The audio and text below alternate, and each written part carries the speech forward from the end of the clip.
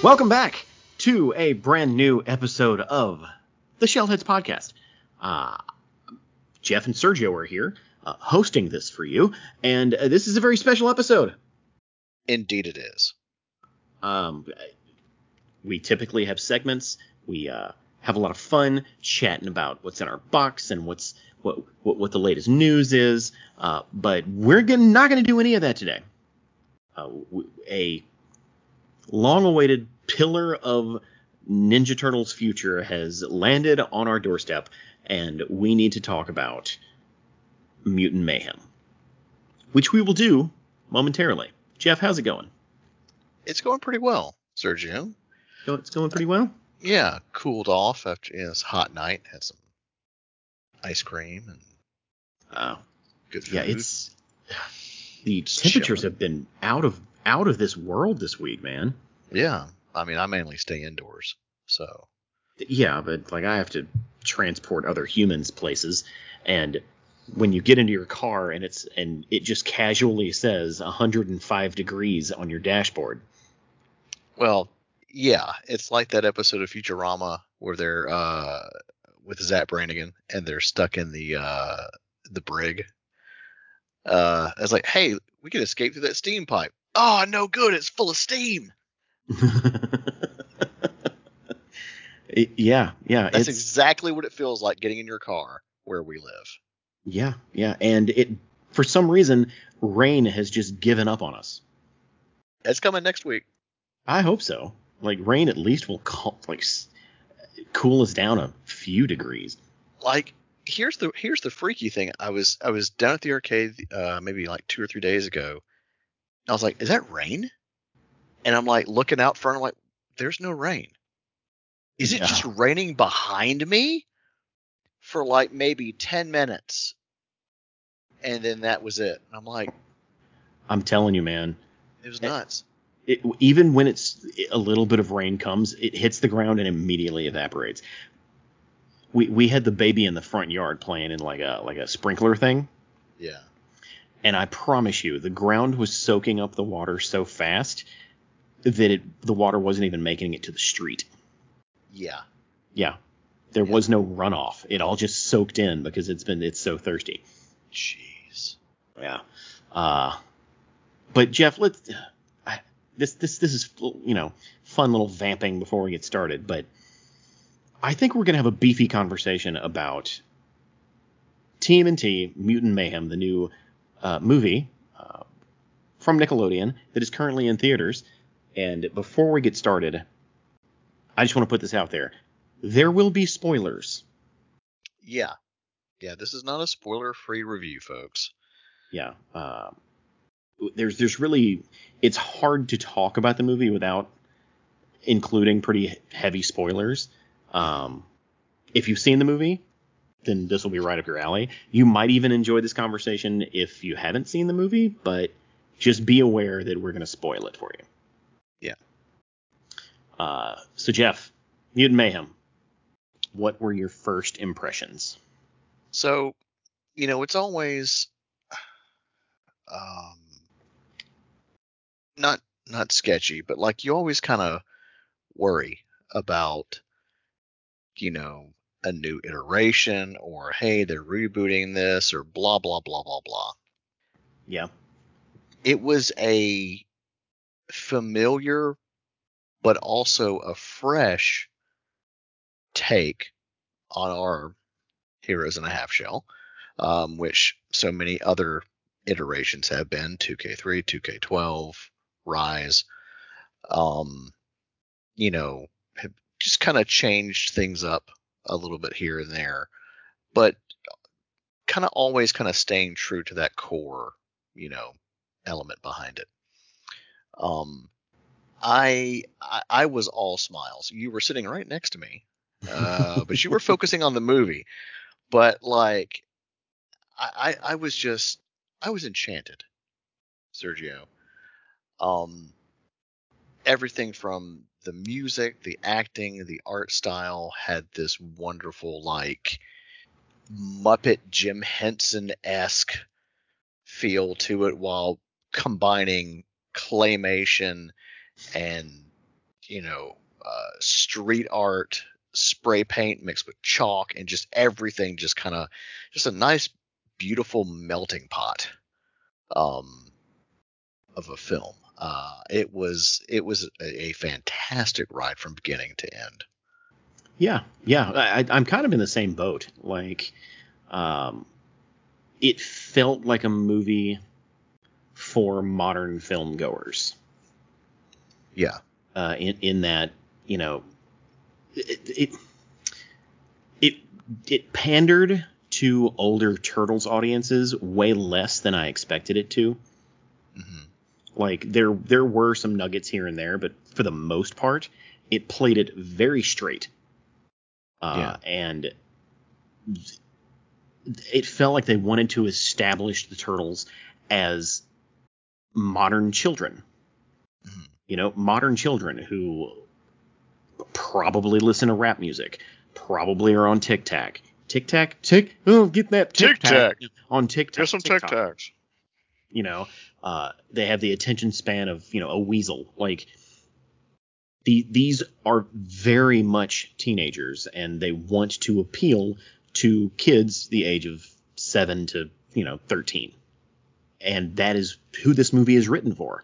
And that some people would look at that and say, oh, well, that's a strike against it. In fact, I think that's 2 strikes for it. Right. Because when you establish a film for that age group, you're creating a lifelong fan. Yeah, and I at no point during our viewing of the film did I ever feel like my demographic was alienated. Like, you've got so many people just making early judgments and stuff. It's the same thing as Rise. Oh, the designs are blah blah blah, or this, it looks too kiddie. I was like, you need to go watch this freaking movie. Like, it literally just like 2K12, it kind of envelops and engulfs everything. Mm-hmm. But it also felt like a bit, while having lots of humor, but it was never like, I don't want to say over the top. Like, the humor came from the situations and the characters, which is exactly how you should do humor. And it made it even freaking funnier than I was expecting. But at not really any point did I ever feel like, these are annoying characters, your typical annoying teens. Of course they do stupid stuff, but it wasn't so much as like just really annoying teenage type behavior. Right. It's not annoying kid stuff. It is kid stuff that reminds you of your own youth. Yeah. It reminds you of hanging out with 3 of your best friends, just being kids. Yeah. And when I say that they're not super pandery, like, think about the Turtles' 4 personalities. Obviously, you got Leo the leader, Raphael the hothead, Donatello the smart one, Michelangelo the funny heart of the group. Mm-hmm. Those characteristics were there, but at no point, other than the whole Leo being a leader thing, we were not beat over the head with any of them. No, we weren't. Yeah. Because this is the first outing, so we're just kind of getting used to, these characters and their personalities. Yeah, Michelangelo was not played super goofy, which is what I absolutely loved and what we need more of. Yeah, Donatello had his nerd glasses, but I wouldn't say he was a super genius tech guy. Yeah, he was just into tech, which is a much more realistic take on a nerdy teenager than suddenly this kid knows, I don't know, rocket science. Like, mm-hmm. You can be a smart kid but not be a rocket scientist. Yeah. Raphael's anger didn't really manifest as anger as much, more of a recklessness. Yeah. Because even though he's supposed to be the hothead, he was still very playful in the movie, just like all of the Turtles were. And that may be something that they develop later in the TV shows or the next movie. But him just having a reckless streak is that's a much more positive way to frame the core of Raphael's character. Yeah, because it's your typical older brother type thing. You know, your jock, like, hey, let's just do this. You know, you've always got that character in those movies. Yeah, just think, don't do. Or no, just do, Exactly. Don't think. Yeah. Yeah. So, like, I mean, definitely down the line, like, you know, as we get into, you know, when we eventually get to all of this other stuff, once Hollywood kind of, you know, finds its middle ground, you know, with the TV series, it's going to bridge the gap between both movies. Um, you know, there could be a lot that happens in between them, like a lot of emotional stuff Mm-hmm. that goes on that helps further develop these characters and you know, going through growing pains and stuff, as I'm sure that they will. Oh yeah, yeah. Especially where they're kind of signaling that the story is going. But let's not get to that quite yet. Yeah, I'm just jumping ahead a little bit, but you know, Yeah, let's for frame of reference. Yeah, let's talk about some of the individual elements. You touched on the art style of the film, which has been one of the more contentious aspects of the film. There's a lot of people who say, "Oh, I hate it. Why are their heads shaped so weird?" Blah blah blah blah blah blah. You know, and of course, not liking the art style is an option. That's perfectly fine. There are art styles I don't like that other people like, so that's fine. I don't think the art style gets in the way of anything in the movie. I loved it. It's a unique way to tell a story visually. I don't know if I loved the art style during some of the action sequences. Yeah, like a lot of the human characters, they're not pretty. they're you know, they're pretty ugly looking, but you know, it's a But they're brand new supposed to look that style. way. Yeah, I mean, it's a brand new art style, so you know, it's something that we're not used to in animation in the sense of CGI, because you know, primarily a lot of stuff has always been kind of, you know, smooth and clean, and it wasn't really until Spider-Verse came along that it kind of just changed the whole game. Mm-hmm. And you know, I think that's very interesting. But yeah, sometimes it just, you know, doesn't work as much, but there's no denying that those fight sequences, like, you could actually see the action, and I loved that. There wasn't cameras moving all over the place and shaking and whatever. Like, it's stabilized, and that's the type of action that I really enjoy. Well, what I was going to say about the action sequences is, like, you're not wrong. Like, there is a lot of still camera stuff and a lot of action happening in the frame, but there were action points where the cuts were just fast enough that, combine that with the art style, it took me a second to figure out what exactly was going on. Yes, I can agree with that. And then by the time my eyes adjusted and I was like, what exactly? Oh, he's doing. They would cut to another shot of it, and then of course it would flesh it all out. So I don't know if that's an editing issue or if there were just some areas in those fight sequences that it was hard to cut around. I don't know. The fight sequences are fantastic, and they kind of are their own character in the movie. Yeah, you can. The thing about this, like, you could definitely tell that everyone that worked on this project was a fan, like, on some level, and really, you know, cared about the turtles and the fight sequences and stuff like that. Whether or not they had input from Jackie Chan, we'll get to that in a little while, or they just love watching Hong Kong films, because that's literally some of the best action you'll watch in any movies, period. So yeah. Yeah. Like, do we want to go ahead and talk about the Jackie Chan thing now? Because we're talking about the action sequences. I mean, we might as well. Because there's a very, very Jackie Chan-esque scene with Splinter, like a solo fight between him and a bunch of unnamed goons, and he literally is using objects in the environment to just beat the crap out of them, like Jackie Chan. It's frame by frame. I mean, there's no denying that. I was like sitting here, I'm like, what Jackie Chan movie am I going to watch when I get home? Yeah. You know, a lot of the films that Jackie did were for Golden Harvest. And Golden Harvest was involved with the 3 original live action films. Yep. The action was satisfying.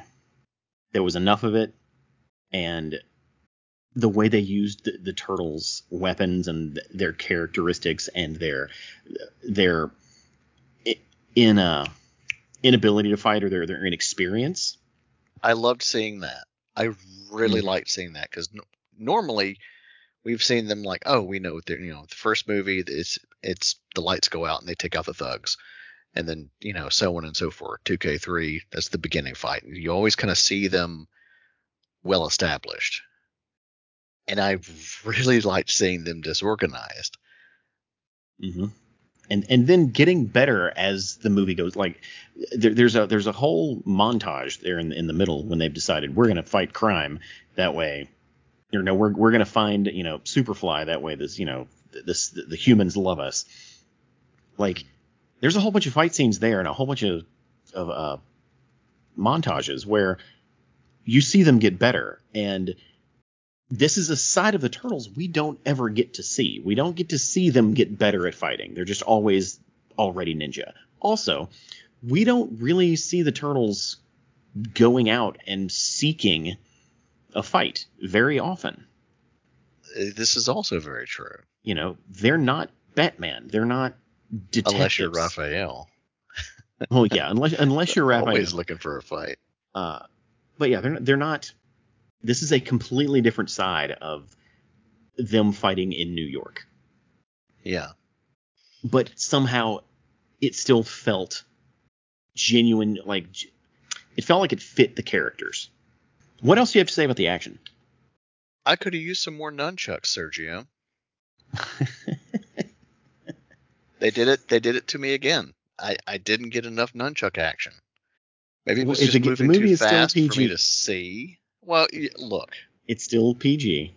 Look, they've had more nunchuck action on 2K12, and a chunk of Rise.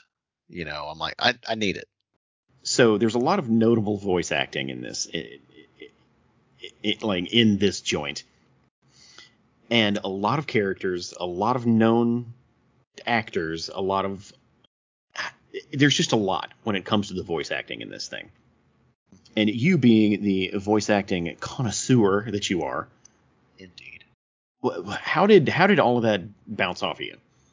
It was a lot better than I expected. Like, it's always kind of like that rule of thumb to always kind of keep the Turtles kind of relatively unknowns, in certain regards.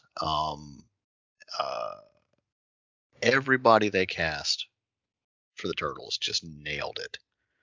Like, during the previews and stuff, I was annoyed by Donnie's high-pitched voice, but I'm like, as I got into the theater and started watching it, it kind of grew on me as you start to kind of see their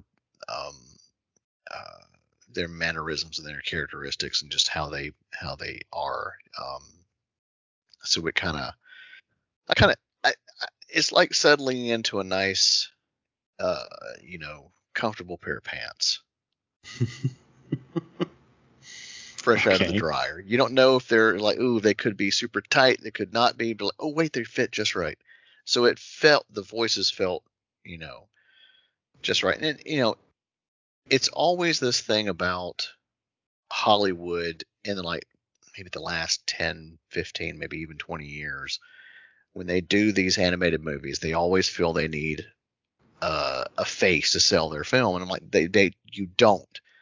It's all about the voice talent, or at least that's the way it used to be. Mm-hmm. And it's It's gotten progressively worse over the years, but not in this movie. Like, I think everybody did a really good job. Jackie Chan was just above and beyond, like, in this movie. Because like when you listen to interviews with him, I mean, he knows English, but it still, gives him trouble. I didn't get any of that from, whenever you hear him dubbing things. Like, I never get that. I'll agree. He did a fantastic job playing Splinter, except the fact that his accent doesn't make any sense. Well, yeah. It makes no sense whatsoever. I mean, he's a rat from Hong Kong. What do you want? He's not a rat from Hong Kong. He's a rat. He's just a New York rat. Came over on a ship. They didn't say that. They didn't even say he was a rat from Chinatown. I mean, they didn't not have to say it. So maybe that'll make more sense, in going forward in future projects. It didn't logically make sense. Maybe because he watched a lot of kung fu films, so that's probably how that started forming. But so did the Turtles. Look. Like, they were in the same environment. Look. I'm not saying he did a fantastic job. He did a great job. Out in Chinatown in New York, you hear all that. Yeah, it's just, he was around the Chinese people. I feel like they found a really nice balance with the voice acting in this movie. Did they get names? Yes, they absolutely got names. You've got Rose Byrne, you've got Hannibal Buress, you've got Post Malone, Seth Rogen, John Cena, like all of these names that people know that you can put on a poster and say they're doing this character, right? But the heavy lifting, the emotional acting that they need done is being done by voice actors. Yeah, like most prominently that being of, Nicholas Cantu as Leonardo, because he's Gumball on the Adventures of Gumball. Yeah. Like these kids are hired for their voice. Mm-hmm. They're not hired because their name looks good on a poster. Yeah, like he has the most experience out of the four kids doing voice acting. Yeah. But they all nailed it. Like I never felt any time like I'm like, oh, because sometimes you can just really tell like who's a bad voice actor. Like Peter Dinklage, fantastic actor, cannot voice act his way out of a paper sack. I'd be willing to say he's not a fantastic actor. He just plays that part in Game of Thrones really well. He's not a very good actor overall. I don't disagree. But you're right. He is a horrible voice actor. It's so bad. What was it, Destiny? They had to replace him with Nolan North. I'm just going to say it right now. There's too many characters in this movie. There are too many mutants. Too many characters. I get that was kind of the theme. It's like, oh, there's a bunch of mutants. Yay. But there's just too many of them. Like, Genghis Frog had maybe 4 lines the entire movie? Something like that, yeah. If that. It's just way too many. Like, I feel like that they could have kind of focused on maybe like 4 or 5, maybe even 6. Like Superfly, he's got his muscle, Bebop and Rocksteady, and and a couple of others. And I'm going to argue, remove Bebop and Rocksteady. You drop Bebop and Rocksteady. I know those are names. You kind of want them to be in there so you can sell figures, but their story doesn't really make sense with the history of the characters. By the end of this movie, they're good guys. That did not sit well with me at all. Yeah, like they're supposed to be. That's like making Megatron a good guy. I'm like, no, no. Yeah. All these other characters that that you're pulling have either been good guys in the past or their allegiance is kind of neutral or whatever. Like, there's a lot more wiggle room with a Mondo Gecko than there is with Rocksteady. Like, save those two. They should have saved those two. I hate to put it this way, but like they did with the Michael Bay movies, like, save them. That would have cut down on the number of voice actors. It would have given the other mutants a bit more time to a bit more room to breathe. Like, I don't remember, other than being able to fly, I don't think I remember anything about Wingnut. Yeah. Except that she's a lady. Yeah, or Leatherhead. Like, yeah. I think, look, we're always used to Wingnut and Leatherhead being dudes. You know, whether it be cheesy Cajun accent voice for Leatherhead or not. Those voices just did not fit those characters. Like Rose Byrne, love her. Didn't bother me at all. I mean, it's not like I'm not being like, oh, robble. I was like, no, it's in the sense of like the voice swap just didn't make sense for me at all, because we're so used to male voices from those characters. Well, more so Leatherhead than Wingnut, because we got Wingnut in like one show. Yeah. Wingnut would have been an easier swap. Yeah. I was like, just make new characters for them to voice. Like, it was just jarring for me, because it's like, when I think Crocodile, I don't think Rose Byrne. Yeah, that's the only one that I was like, they could have, like, it would have made more sense for maybe Genghis Frog, maybe, to be a girl, except that's a boy's name, I guess. I don't know. Again, fundamentally, I'm fine with any of the changes. Executionally, I don't know if that's a word. I feel like the Leatherhead is the one that is kind of the big outlier here. Does that make sense? Yeah. But I enjoyed the designs of the characters. I enjoyed the usage of most of the characters. Like, whenever they would pop on screen and do their little mutant thing to help out during the final battle, like, that hit hard. Like, that worked. So there's too many characters, but I don't feel like any of them are misused. I enjoyed all the inclusion of all of them. Yeah. I really didn't dig Ray Fillet too much. You mean Post Malone? Oh, God. It's kind of annoying. Like, especially when you see his other design, I was like, really? That's what we get? Oh, okay. Yeah, I don't think it made much sense for Ray Fillet's character. Like, a singing man ray, singing stingray doesn't. I guess it's a stingray. Yeah. But I don't know how that makes sense. But I thought it was hilarious. So it worked for me. And speaking of voice actors and people guesting in this movie, my son was very adamant that I mention that not only did he come to the movie and watch it with us, but he heard Mr. Beast's voice before he read Mr. Beast's name in the credits. For like all of 2 seconds that he was. Yeah. He's in the film for like 2 to 4 seconds, and Lucas said my son is Lucas. He waited to the credits to see if he could verify it was Mr. Beast, which that's a very me move. So good for him. Yeah, nice. Let's go ahead and let's talk about one of course, the more controversial parts of the movie, and that is April O'Neil. Yeah. I'm going to go first on this one. Okay. The actress that does her voice, I love her. She's fantastic. Yeah, she's on The Bear. She's on Abbott Elementary every once in a while. Like, she's fantastic specifically at comedic acting, and I feel like she did a great job playing April in this movie. Oh, she was fantastic. She nailed it. Yeah, absolutely. The timing on all the lines, she was funny.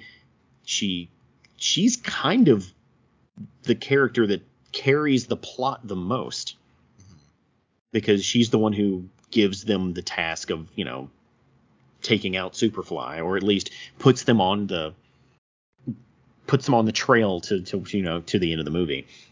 Yeah. How do I say this? They don't do anything with the changes they made for the character, and I think that's the point. But I'm going to go back to what I said a couple episodes ago. Like, why are we poking the bear without a reason to poke the bear? In what regard? Like, I am 100% fine with her being a larger African American woman, or in this case, teenager.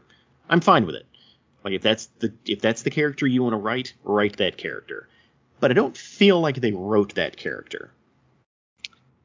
I feel like they just wrote April and then did a palette swap that also was a weight swap. Does that make sense?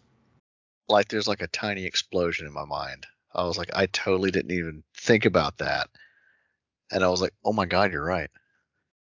Yeah. And the thing is like the progressive reason to do that, to make that change, is it doesn't matter what color April O'Neil is. Like, in the end, you're going to write April O'Neil, and then she could be any number of different races.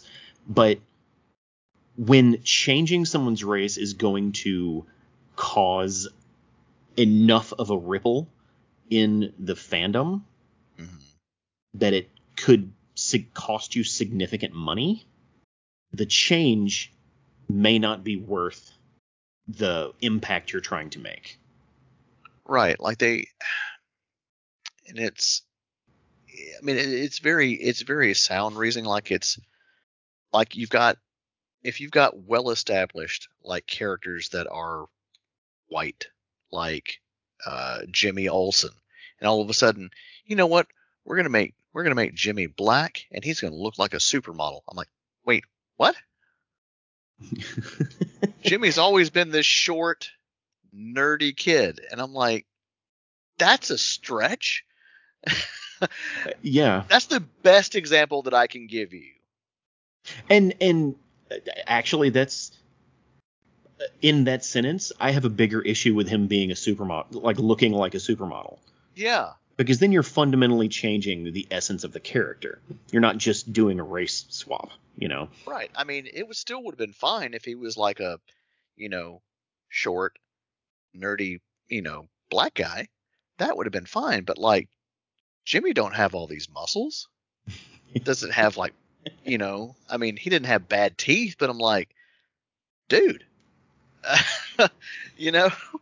Yeah, yeah. And if you look at, the classic Aprils of the past, like, there's not yes, she's white. By definition, she's white, but there's not a characteristic that she carries that is uniquely white. Yeah. Like, so basically what you're saying, even though that she was black in the film, she still acted white. Yeah, she was basically the same character, just with a palette swap. Yeah. And while that does send a specific message of, anyone can be April O'Neil, it also discounts the fact that you hired a fantastic black actress to play her. And she basically looks like her, but like, not Large. Yeah. I mean, I'm trying to be nice. I'm not, Yeah. not being trying any kind of way. I was just like, that was one aspect of the film I just didn't like. Now look, I don't want our fans to get the wrong idea.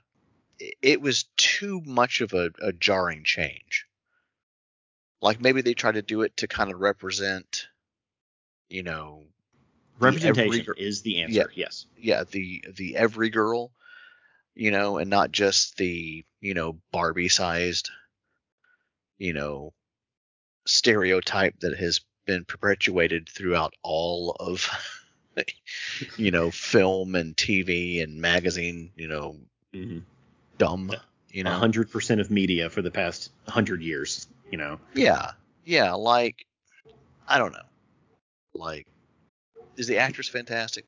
100%. Yeah, it's a weird conversation to have, because I don't want, personally, I don't want it to feel like I am against the idea of doing this. I just Right. don't know if they got what they wanted out of it. Yeah. Yeah. You know, uh, the and I'm not often very crass on this show, and I'm going to try to say this without being crass, but if this April is the one that encourages them to not make her ninja, then Oh, I am 400% on board. yeah. Was that I kind of had a feeling that was coming. I'm not gonna lie. I, and I stand by that. Like, let's talk about the origin story, because we have yet another, like, pile this on top of yet another version of the origin story. Yeah. It does share some characteristics with previous origin stories, but there are some key parts missing to it. Like, there is no connection, or at least they haven't revealed any connection, between Splinter and the Foot Clan or the Shredder. The ooze that transforms our heroes was created by Baxter Stockman, not aliens or Krang, and instead of the turtles being carried by, you know, a kid on the road, and then he's hit by the canister, and then he drops the thing, like, the canister just falls into the sewer where it finds the four turtles. I'm fine with all of the origin changes here. Yeah. Like, they all logically make sense. We do need to talk about the whole ninjutsu thing, but the mutant aspect of this makes perfect sense. Yeah. Especially the Splinter being a rat that has basically been spooked, or has been mistreated by humans his whole life, and now he has reason to be a hermit underground. And that's how he's raising his children, which is probably the most crucial plot point in the whole movie. Oh, indeed. So the way that they use that origin to service the end of the movie that's good filmmaking. Oh, most definitely. Yeah. What did you think?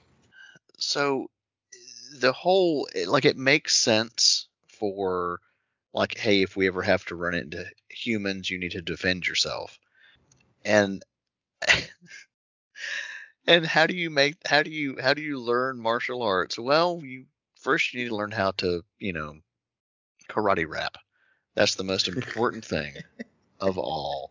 And then, learning martial arts from, martial arts films, you kind of briefly get a glimpse at Jackie Chan. Like, it's Mm-hmm. fast. And I'm like, they should have been a little bit more on the nose. It probably would have cost extra in the budget just to get licensed footage. But I thought that was interesting and unique. I love the whole montage and stuff. Not everybody's going to like that, but I think for the essence of the story, it absolutely makes sense. Like, and it's a very fatherly thing for him to do. Like, you need to learn how to defend yourself just in case, Yeah. And so Yeah. I think that really fits with the story. Um, just in general. And it's adorable seeing that whole sequence of him taking care of them as they grow up and turtle tots. And I'm like, this is fun. Like, I really like the aspect of, like, hey, I put the kids to bed. That doesn't matter. And I'm going to go sleep over here. That doesn't matter because they're going to come over there anyway. And that's those little extra touches Yep. was really nice to see, because you didn't really get to see any of that. And I don't recall, like, any other iteration like that.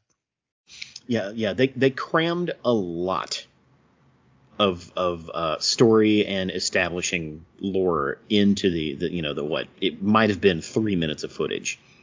Yeah. For their origin, but they covered a lot of ground, and they set up a lot of dominoes for the end of the movie. Yeah. That was not a pizza pun.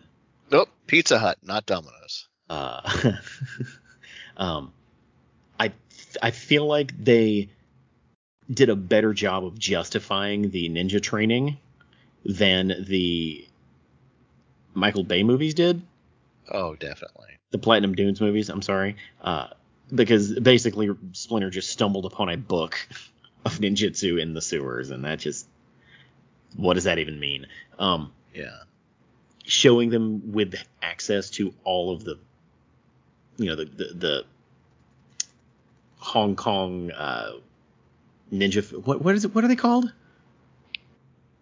Kung Fu films. Kung Fu films. That's the word. You can tell I'm not a Kung Fu guy. Yeah. So yeah, it worked really, really well. I wasn't even expecting to get an origin. I don't know why. We knew that turtle tots were in the movie, so I guess I had my blinders on there, but I did not expect to get a full origin. Yeah. I was expecting like a Spider-Man Homecoming situation where we've had enough of these things, we don't need another one. Oh, yeah, for sure. Yeah, but in this case, the origin of the turtles is directly related to the origin of the villain and all of the other mutants in the film. So they weren't just setting up the origin of their titular characters, they were also setting up the plot of the movie. So again, they were able to cover so much ground in such a short amount of time, and it all makes sense and be impactful. Really no complaints there. Yeah, agreed. Well, I'm going to let you pick out a topic now, Jeff. Music. Music. Oh, okay. Jeff, you go first. Just absolutely just nailed it with the score and the just the your standard music selections. Jazzed me up. It was again, just like the plot and everything, fresh but familiar. Who did the music for the film, Sergio? Score? Mm-hmm. Yeah, that was Trent Reznor and Atticus Ross. Chef kiss. Yeah. Oh yeah. Yeah. They got some professionals, Jeff. Indeed, they did. Arguably the best scorers in all of Hollywood. Yeah. That I was very pleased with. The score I was very, very pleased with. I also enjoyed the use of music, like the needle drops throughout the film. Mm-hmm. What I didn't like was it didn't feel like a Tony Hawk's Pro Skater soundtrack. I was wondering when you were going to get around to that. Yeah. Because I noticed the same thing. Yeah, and that's fine. Like, we were given expectations, and those were not met. However, had we never been given those expectations, I'd be fine with where the music ended up. Right. But you can't just call your shot and then fail to hit a home run. Yeah, like when we say, when we say Tony Hawk, we think grunge music, stuff like that, punk. A lot of punk, yeah. Yeah, Maybe some punk, ska. But there was way more hip hop, and again, that's not a bad thing, but it's like you got to mix some stuff in there, And I disagree. I think it's a really smart move going majority hip hop. Well, yeah, because hip hop just really fits for the Turtles. But it would be nice to have it kind of mixed up a little bit.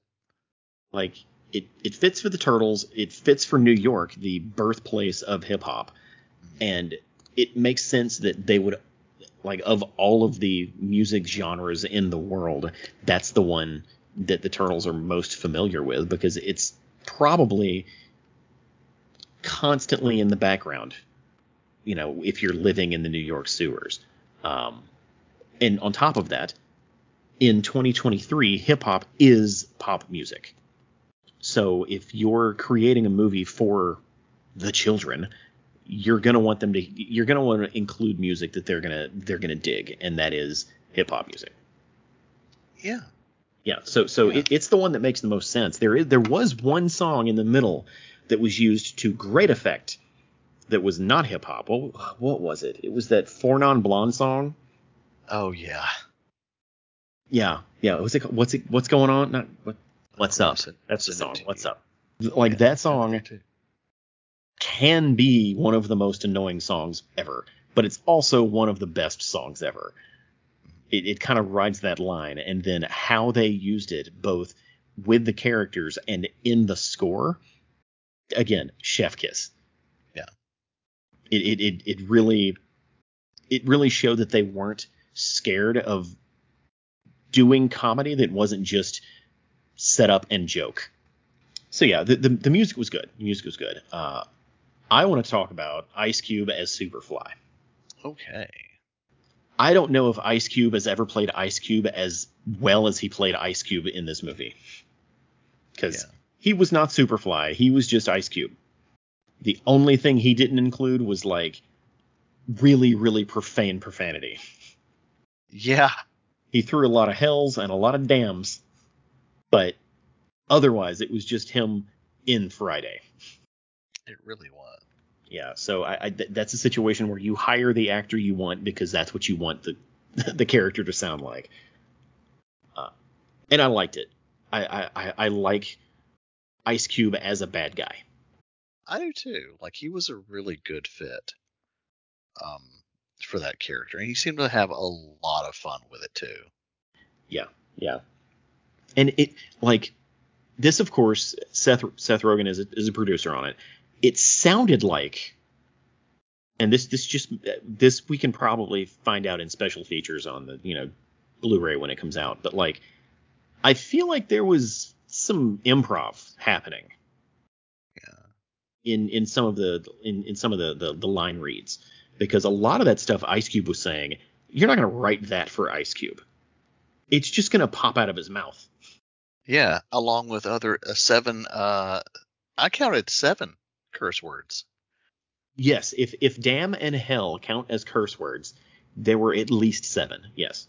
Yeah, it's way more than the '90s movie. So Yep. Yeah. I was like, I was not expecting that. We let one go in the Rise movie. We have maybe I can't remember if there's been a few in the Batman Turtles movie. It's been a while since I've watched it, but there's a couple. Yeah, there's a few in there. But that's a PG-13 movie. Well, yeah, but I mean, we typically don't get that. And I was like, oh, adult swear words. All right, I'm here for it. Yeah. And it was funny sitting next to you. Every single time there was a damn, your finger would pop up. It's like, that's 4. That's 5. That's 6. It was nice. It was nice. Keeping that going. That, oddly enough, felt like a callback. It did. Because, and I explained that to Lucas as we were leaving the movie. I was like, in the 90s, in the first Turtles movie, Raphael says damn. And it was the coolest thing on the planet when I was 7 years old. Yeah. The turtle just said a wordy dirt in my movie. So Ice Cube just being able to kind of go off the rails with hells and dams is really fun. Without a doubt. Plot. We haven't really talked too much about the plot. And what it comes down to is Superfly is a, super smart bad guy who's building a machine that's going to mutate all of the entire world using mutagen or ooze, I guess. And he's got a mutant army. They include, of course, all the mutants we talked about before. And April is investigating because she wants to be an investigative journalist when she grows up. She is firmly in high school. There's no question as to how old she is. She's in high school, and she is a loser. And she stumbles upon her and the Ninja Turtles kind of stumble upon each other because they accidentally get her bike stolen. And from there, they become friends, and that's kind of where the plot kicks off. She tells them what's going on, and they say, hey, we really want to become cool with humans. Like, we want to hang out up here, and there's a way for us to do that. It's probably by being heroes, and that's what sets them on the journey, right? I'm not going to go through the entire plot, but towards the end, right as they realize they're going to have to drop their want to become normalized, like that's what the revelation that they come to is they're never going to love us. We're freaks. It doesn't matter how good we are. Now we just have to do this because we are actual heroes. Yeah. Not a tit for tat situation, but an actual personal sacrifice situation, which is really where the movie turns from being just a kid's fun romp into like a powerful emotional thing. It does kind of tread in the water of Saturday afternoon, special or whatever, afternoon special. It's like, you need to be a good person, not because you want something, but because you should be a good person. But the presentation that they wrap that in is very much in the vein of, like, how do I put it? Let's put this in I guess Back to the Future terms. The first Back to the Future movie, Marty is very, like, by the end of the movie, he gets all the good stuff that he liked, or all the good stuff happens to him because of what he did. He doesn't learn a lesson. There's not any personal growth in Back to the Future. It's an 80s movie. He's the hero, so the good things happen to him at the end. In this movie, the personal growth had to happen for the characters to actually get what they wanted in the end. Does that make sense? 100%. Awesome. Yeah. So yeah, they do end up being accepted, and unlike any Turtles media before, this movie ends with them going to high school.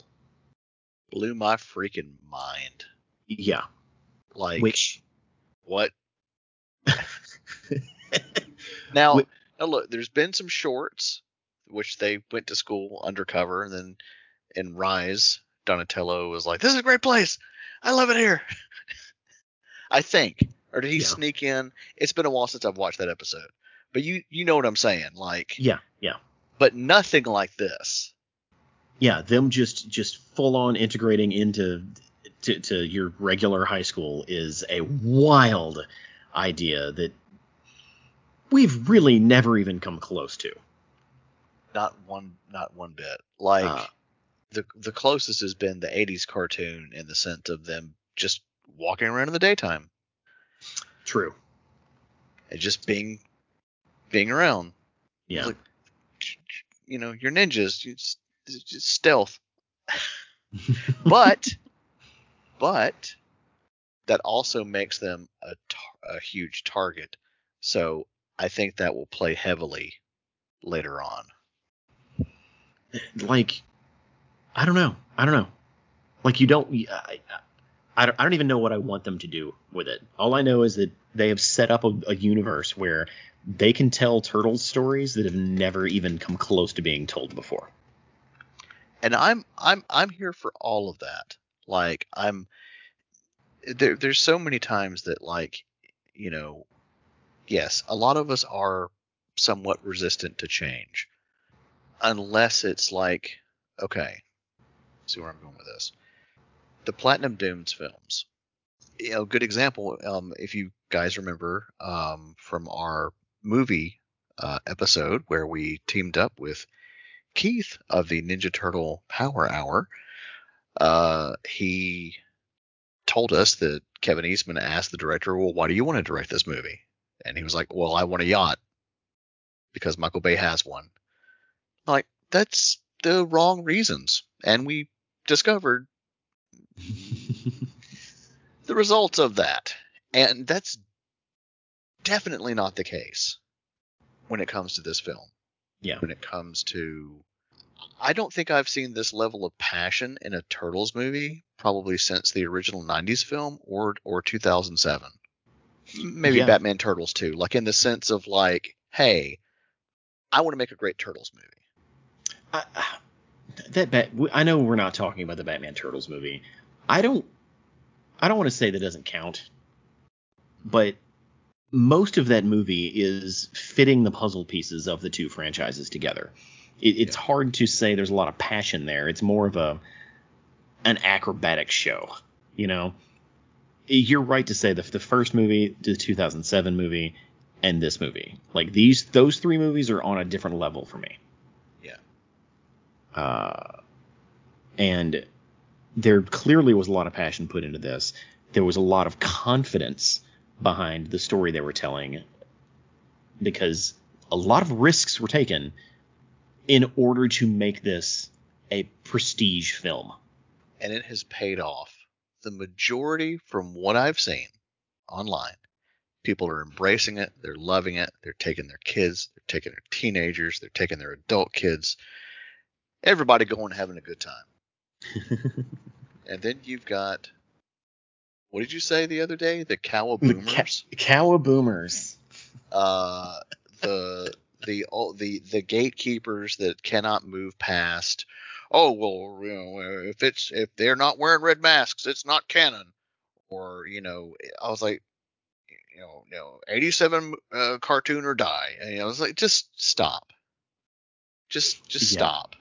Yeah. Stop being toxic. We've already talked about this. We've talked about Mario Kart theory on this show before. And the Turtles, of course, fall into Mario Kart theory, and that is the first Mario Kart you play is your favorite Mario Kart.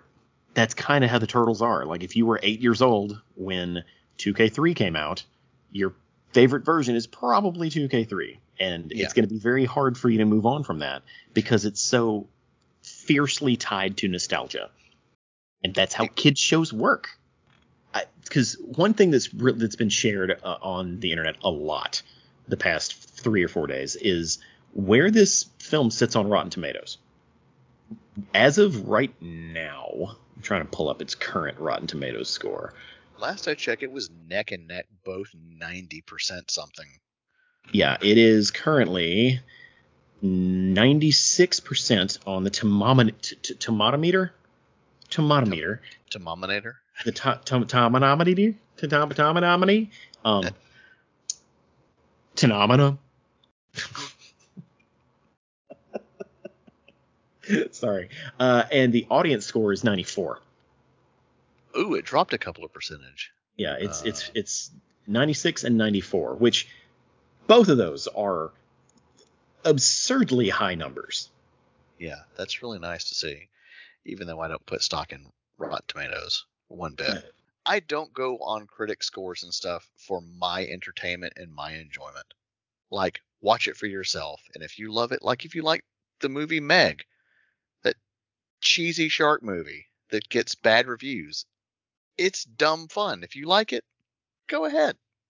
Go ahead. The Tomatometer is not a measurement of whether you'll like it. That's not what it's measuring. Still. It's giving a consensus, something that there already is. The consensus is already a thing on whether or not a movie is good. That is out there. Rotten Tomatoes just applies a number to it. Yeah. Is this movie great? Yes. Yes. 100%. Is it 96% on Rotten Tomatoes great? I don't know about that. Would you go higher or lower? I would go lower. Really? Yeah. Just because saying it's 96 gives you very little room to improve. You want to go? It's like, how do you get better than 96%? 93? I would say 85. 85. 85. Oh, that's 85. That's a good year. Like 85's a great Rotten Tomatoes score. I mean, you could have scored even more points if you'd gone 87 or 84. Yes. Yeah. 84. You see fine. I see what you're doing. Yes. If those of you get it, you get it. We love you for getting that. Yeah. Okay. Then I'm going to change mine. 84. 84. There we go. I think it would feel more like a right number. You know, like this Room for growth movie and has, like, because when I think animated movies targeted at children, and I think top tier, I think Pixar. Okay, because Pixar movies are not only fantastic children's movies, they're also emotional art pieces in most cases. Yeah, and I also think Spider-Verse. Yes. Yeah. And as good as this movie is, as funny as it is, as well as it's put together, as well as it's acted, I don't think it has the emotional punch that deserves a 96 on Rotten Tomatoes. It's got its moments. It does. For sure. But it's not a tour de force when it comes to emotional impact. Well, I mean, it's still their freshman year, so yeah, we'll and get there.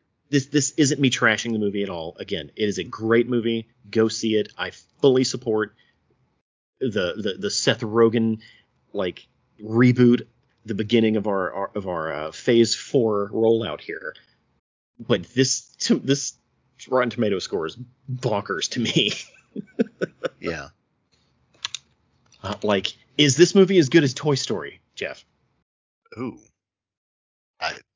Yeah. I don't think so. I think so. No. I guess I should ask you, is this movie great? It is 100%. That didn't make sense. 100% great? It is Shellheads certified. It is yeah. I'd be willing to do that. It's fantastic. You slap some like Shellhead certified stickers, like Shellhead seal of approval stickers, and it just be your face with thumbs up. Yeah, like a green thumb. Give it a green thumbs up. Yeah, don't paint your thumbs, but do it in post. Yeah.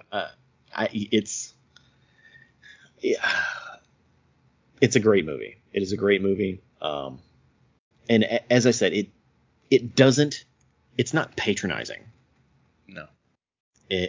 Like, when I think of movies based on previous properties, obviously I think of like Marvel, and I think Star Wars, and of course you have to think Turtles. And I bring those three up specifically because when it comes to patronizing your audience, all three of them are doing it very differently. Because Avengers Endgame kind of lives on the perfect little hill of being its own thing and also serving as fan service, right? Star Wars is kind of swimming in its own sewage of fan service right now. Yeah, depending. Like, there's so much of it that is so bad because they feel like they have to, walk up to every fan and shake their hand and say, "You remember this, huh? Huh?" Right.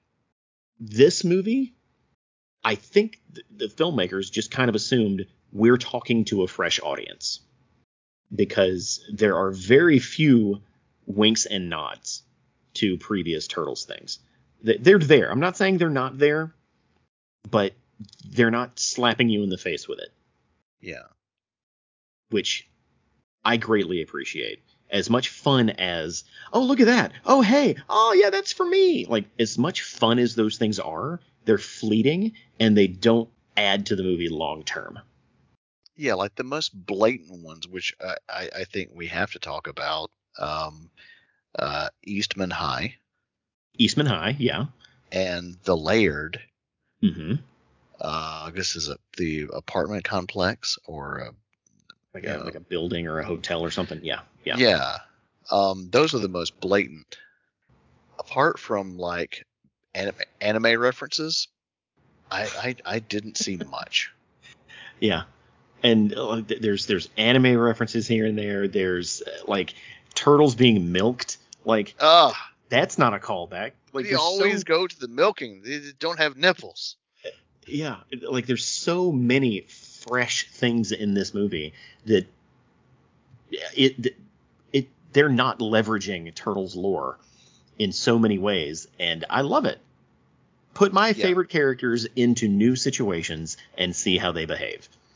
And it's executed so perfectly to where, like you said, it's not pandering to a group, but it's fresh but familiar. Mm-hmm. Especially with the designs of the turtles and the belt buckles. That's very 87. But it's also some dumb stuff that teenagers would do. Exactly. Yeah, it's not just a callback. It fits the characters that they're trying to write. Yeah. Yeah, I'm probably going to go see it again this weekend.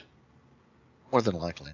That's probably going to happen. I have Movie Pass, so I could go see this thing 3 days in a row and not have to pay an extra $1.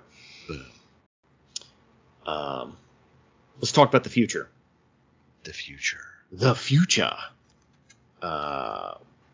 They've announced the 2 seasons of a TV show, and it's already had a second film greenlit. Way before it even hit theaters. Yeah. So, the amount of money that they're putting into marketing, that they're putting into merchandise, they're putting into promoting the film, they really must have seen like early projections, like for ticket sales and stuff like that, and the rollout. They just have tremendous amount of confidence, and so far it's doing extremely well. And this is just the first week. I'm gonna have to kind of correct you there. Correct me. I see no signs that it's doing it phenomenally well. The weekend will really tell us that. As of today, it's made like $18 million. I thought I saw 80. No, sir. That might be what it's projected to make this weekend, based on preliminary numbers. I don't like 80 is not a bad number, but that's not a runaway, hit. Yeah. I know in a perfect world, this would make $1 billion worldwide. I'm sure that's what Paramount wants it to do.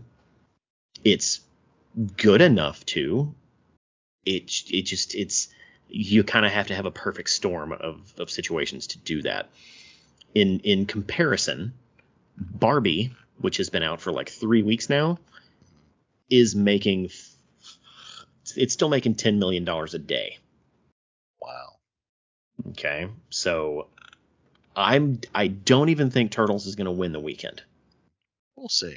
Yeah, and it not winning the weekend does not mean it's not a success. It does not mean that we should panic, but I don't think we should expect it to win the weekend. It might even come in third.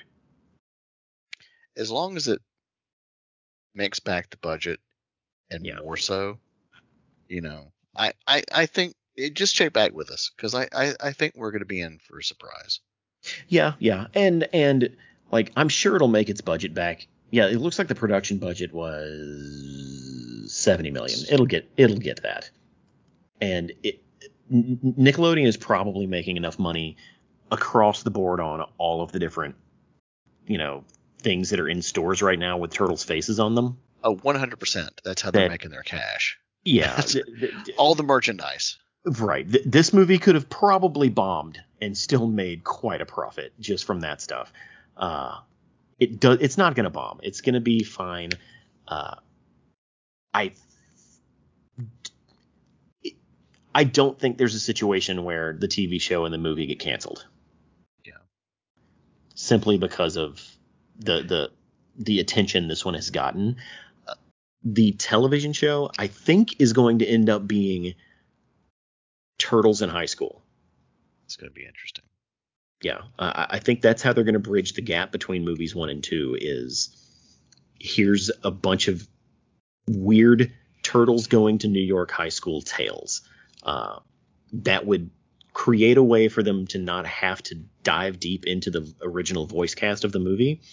They could keep it at mostly the Turtles and their fellow, high school friends. I mean, they'd probably keep the 4 Turtles and maybe Jackie Chan. Yeah, I feel like those are the ones that are kind of the most like at the top of the list that they kind of have to keep. Yeah. But like you could easily write an entire season of the show with those those five voices, April, and fellow high schoolers, and not have to worry about any of the other mutants. Yeah, and just do your traditional, like they do a lot of times if they do TV shows based off movie properties, like Puss in Boots, for example. They'll just recast. Like, what was it? Eric Balza replaced Antonio Banderas. And I was like, wait, they replaced him? It sounded perfect. Or didn't they do a Kung Fu Panda TV series and they replaced Jack Black? But I'm like, why don't y'all just get Jack Black? Because Jack Black is expensive. Well, you know what I mean though? Like, y'all can get James Hong, but no Jack Black? Like, if these seasons are 26 episodes, everyone is getting recast. If these seasons are like 10 to 13, I can see some people coming back. But I don't see them paying any movie stars.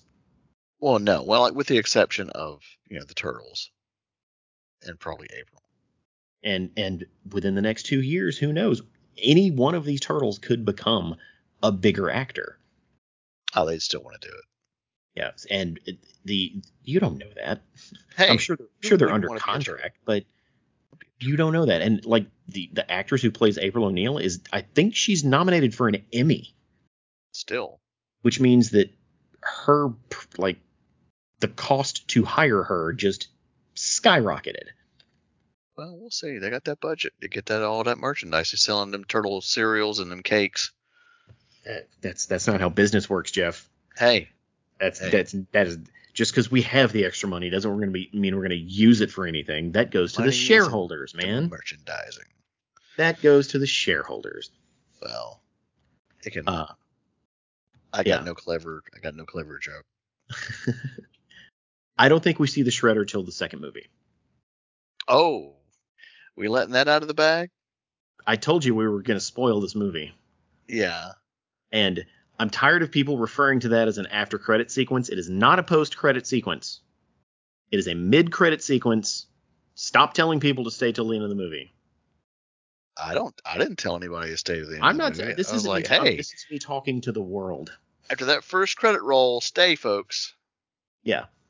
Like there's the designer credit roll that is kind of the industry standard now. At the end of that, there is a significantly sizzly Shredder, introduction. Yeah. But don't stay till the end of the credits. Just leave. There's nothing afterwards. Nothing. I don't think we're going to see the Shredder till the second movie. Well, yeah. I mean, that's probably a given. I don't think he shows up in the cartoon. What'd you think of that reveal? And what do you think they're going to do with the Shredder? My internal self was like, ooh. Like, I had seen some stuff online, like the latest poster, and it showed, like, I was like, is that like spray paint foot insignia? And I was like, looked at the windows and there's like some shadows and stuff. I'm like, is those Foot Clan people? I was like, are they gonna put? Because they kind of teased it. Like, I mean, coming in so early into all this, like, they're just gonna get wrecked. I mean, hard. If he's in that second movie and they just go all out, like they'll be near death. Because they are nowhere near on that skill level. Like, even in the first movie when they first fought him. Well, that's assuming it's the same version of Shredder that we've always seen. Yeah. I mean, our Bud Russ, he seems to think that the Shredder's going to be a mercenary. I hope not. I don't like that. I'm like, no, we had foot mercs in those Platinum Doom movies, and that was just dumb. I don't know. I want to keep that. Make it traditional. Why? Like, that makes, honestly, mercenary makes more sense than Ninja Clan. If we're talking logic and New York City, the Foot Clan being a a mercenary group led by a Japanese ninja leader. Like, they're not stealing things. They're just there to be mercenaries, which is a more honorable job than petty thief. I mean, okay, well, you put it like that. Like, I get the flashbacks of like foot soldiers with guns, and I'm like, no. I mean, if they're laser guns, that's fine, but just like, no, don't call them foot soldiers if they're not ninjas. They're supposed to be ninjas. I'm not gonna immediately say no to the Merc thing, as long as they make it work. Make it make sense. Get that? The Merc that can work. I'm more concerned with the lack thereof of a connection between Splinter and Shredder. Yeah. That connective tissue has always kind of been crucial, and they didn't even hint that there was any in this movie. So how do you make this as interesting as a traditional Turtle story? That is a very, very good question. It's a very interesting question. Yeah. And I'm not saying it can't be done. It's just you're kind of starting your movie with a handicap. Yeah. Knowing that you can't, if that's what, because there is still room that they could establish something, but who knows? I'm glad there was no Shredder in this movie. Well, yeah. I mean, we look, we love the Shredder. We all love the Shredder. But when you put him in like, what, 100 freaking episodes of a show where he's always the main villain, I mean, it gets kind of old. I'm like, let's get some new stuff going. Yeah. Let's have something different. Like, yes, he is, I don't want to say the Darth Vader of the franchise. I mean, you know what I mean? Like, he is though. Yeah. So like, change it up. I mean, they couldn't even do the 2007 movie without somewhat mentioning the Shredder. But at least in this movie, they said kill instead of hurt. Stupid. Sorry, I'm never going to let that go. Kill them fools. That's exactly how Superfly is like, kill them fools. Just do it. Yeah. Like, when Shredder pops up in the mid-credit sequence, I was sitting right next to you. Yeah. And you saw, I was pleased. Yeah. And, I'm not a Shredder guy. Well, sure, whatever, It had an effect, and I feel like it's in the right hands. I'm just very concerned. Yeah, we'll see. I'm sure they'll pull something off pretty nice. Well, we've been talking about this movie for quite a while, Jeff. We have. Do you have any final thoughts before we wrap this up? The movie just made me happy. Like, I was a little worried. Some of the design choices and stuff, and some of the stuff that was in the movie, just kind of like, I was like, I don't like that. I don't want to say anything. I know we've spoiled a lot, but there's like one big thing I'm not going to talk about, so you all can see for yourself. But it kind of scratched all the itches. Like, I'm a big Japanese cinema and TV fan, and so like seeing the giant kaiju moments was really cool. There's so much that went on in this, and like one of my favorite moments is Donnie learning how to drive. He's like, "You drive really well." So there's a lot of video games. Mm-hmm. What do you say, Forza? Playing a lot of Forza? Forza Horizon, yeah. Yeah, I was like, see, that totally checks out. I was like, video games coming in handy, boss. And I really liked that moment. And I love the pizza van. That was really, really cool. Oh, the pizza van. Like, I was concerned that there was going to be some shoehorned, like, oh, here's a van that Donnie tricked out, brr, like they usually do. But them stumbling onto a pizza delivery van and that's what they use. Yeah, it's pretty great. It's perfect. Perfect. Yeah, I liked it a lot. Yeah, there's so much of it that was just so beautifully executed. And like I said, it's like, when I was reading some early stuff, they're like, there's no slowdowns. Like there's not. stuff going on. Moments like when uh, they're tailing the people that took April's was it drive a moped? Yeah. It was a moped. And they take him out, and then she shows up, and they're trying to hide. I'm like, like I can see you hanging from that motor, and I'm like, I love that because it's always, why do they automatically always know how to fight? And I like that freshness. That this is Mutant Mayhem freshman year. Yep. That's exactly what this is. Yep. And it was treated so very well. Just go get some popcorn, have a good time. I give it 5 out of 5, like large pepperoni slices. Oh, okay. Okay. For me, it was refreshing to be sitting in a theater watching a genuinely great Turtles movie. The feelings I was getting felt very similar to the feelings I had when I was watching TMNT, the 2007 movie. As did I. Yeah, almost like because when my headspace wise, I'm in the same headspace when it comes to Turtles as I was in 2007. I'm a huge fan. I hope this movie's good. And then when you walk out, you feel like they made that for me. Yeah. They put all of that work in so I could enjoy a Hollywood quality Turtles movie. And made by people that know what they're doing and care about the property. That care. Yes, that understand these characters. And why, again, this movie took a lot of big swings, a lot of big risks, but the best way to silence the naysayers is for the movie to be that good. Yeah.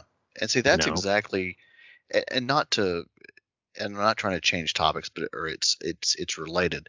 That's exactly how I felt watching Bumblebee in the theaters, because I'm a big, huge, diehard Transformers fan. I did not like any of the other movies, the live action ones, to be precise. Like, B was the first one that I felt genuine just love for since the original 86 film. That it felt like somebody that was in charge cared. Yeah. And if it's like watching someone else play with your toys and mistreating them or your pets. It's heart-wrenching. But if they do it right, okay, cool. Yeah. Like, if you don't like the art style, or you don't like Donatello's voice, or you don't like, April's black this time, like, you're allowed to have your opinions going into the movie.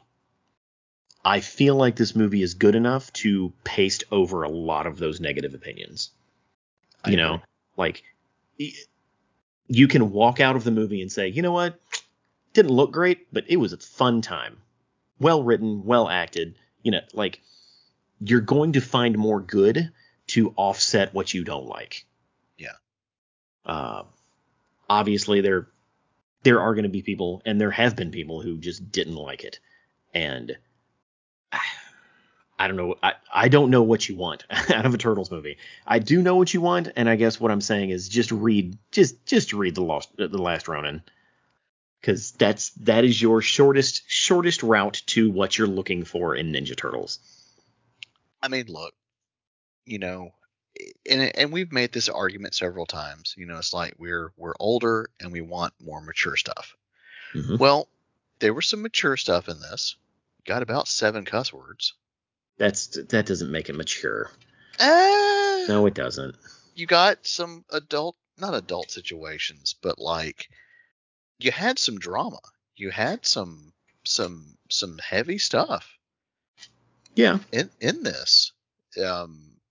So it's definitely, yeah. Is it more marketed towards kids? Yes. But there's enough stuff in here for people to enjoy. I would say kind of on the same effect as the original 90s movie, in the sense, I mean, it's goofier, but, there was some heavy stuff, like, dealing with Raphael being knocked out. There's some heavy moments in this. Mm-hmm. So are we going to get full-on Mirage drinking beer, stabby blood? Maybe not until the last Ronin video game. Let's wait and see for that. But, look, this is a great lead-in to great summer flick.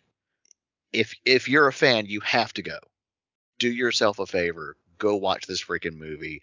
Leave all your negative whatever at home. Lock it in the closet. Trust us. We were right about Rise, and we're right about this. So give it a chance. And I'm specifically speaking to the people who are tired of the Turtles being for kids. Yeah. Because there's a lot of people, oh, the movie's bad. It's like, no, the movie's not bad. It's just not for you, old man. Like, that's just what it comes down to in a lot of cases. Cow boomers. Yeah, the movie's not for you. I'm sorry. You can still like the Turtles. The movie's not for you. The best thing you can do is show your support for something that you do want. And the closest thing, the fastest route to that is The Last Ronin.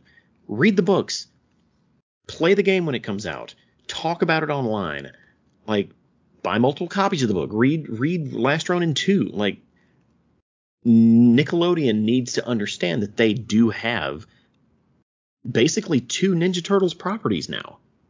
And they would absolutely love to sell you a movie ticket to a Last Ronin movie.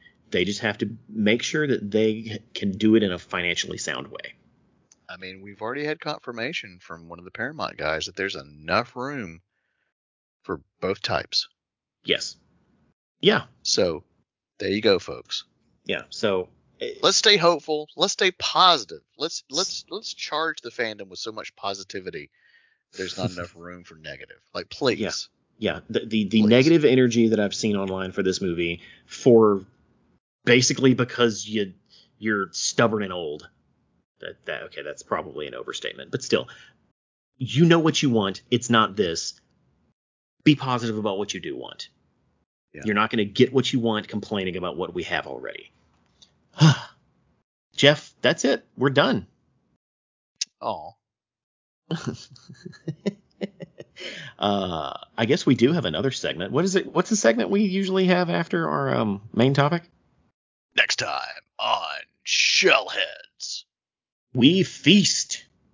Yeah. You're going to try all those different weird pizza combinations like guacamole and s'mores? No. Pizza? There's going to be more paper involved in this one. Oh.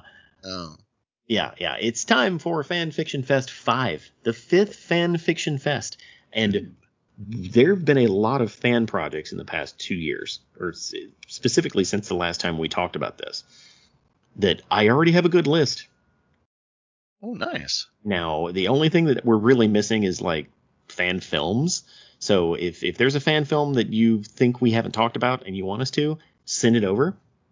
But I've already got a long list, Jeff. I'm going to get you the books. We're going to read them, and we're going to feast. I'm excited. Yeah. And there's no games in this one this time, right? Not unless someone finds one between now and when we record. I've kind of stumbled on some ROM hacks, but they just looked kind of janky and bad. Yeah, it's hard for me to say that ROM hacks count, but I mean, the only thing I could think of, but I don't have a copy, is the Shredder's Re-Revenge for Genesis. But yeah. I don't really have a way to play that right now. We'll see. So we'll figure something out. Jeff, what are you going to be doing between now and the feast? Fasting. The fan fiction fast. Fan fiction fast. I'm going to be at the Warp Zone Arcade, Sergio, Vernon, Mississippi's premier arcade. We specialize in retro and modern games for you all to enjoy. That's Neo Geo arcade classics. That's PlayStation 4, PlayStation 5, Nintendo Switch. We also do birthday parties, events, game restoration for classic cartridge-based systems and cartridge games, cleaning those up, making them like new. We're on all the socials now. We're on Twitch. If you're not following us on all of those, please do so. We'll probably be streaming. No, we are going to be streaming some Ninja Turtle stuff this weekend. Yeah, we'll be doing that, and we'll have some stuff, here and there. And where can we find you when you're not doing Shellheads, Sergio? I have a brand new video podcast on YouTube called Downset Drip. It's about football uniforms. Not football uniforms.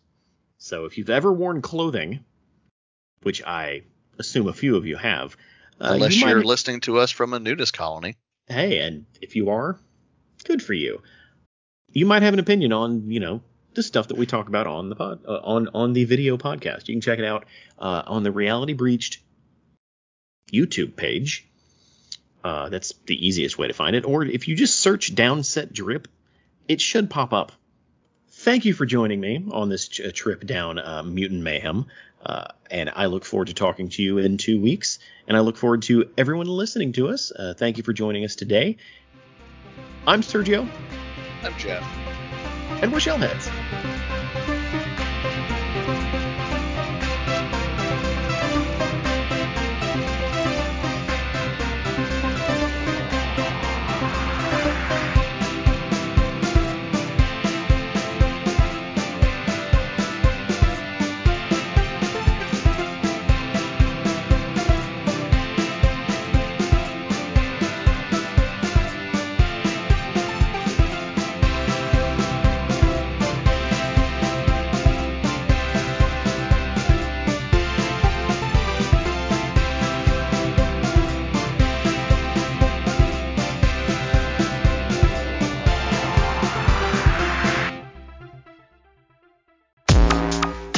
Don't miss an episode of the Shellheads podcast. Visit realitybreach.com or subscribe on Apple Podcasts, Stitcher, or anywhere you get your podcasts.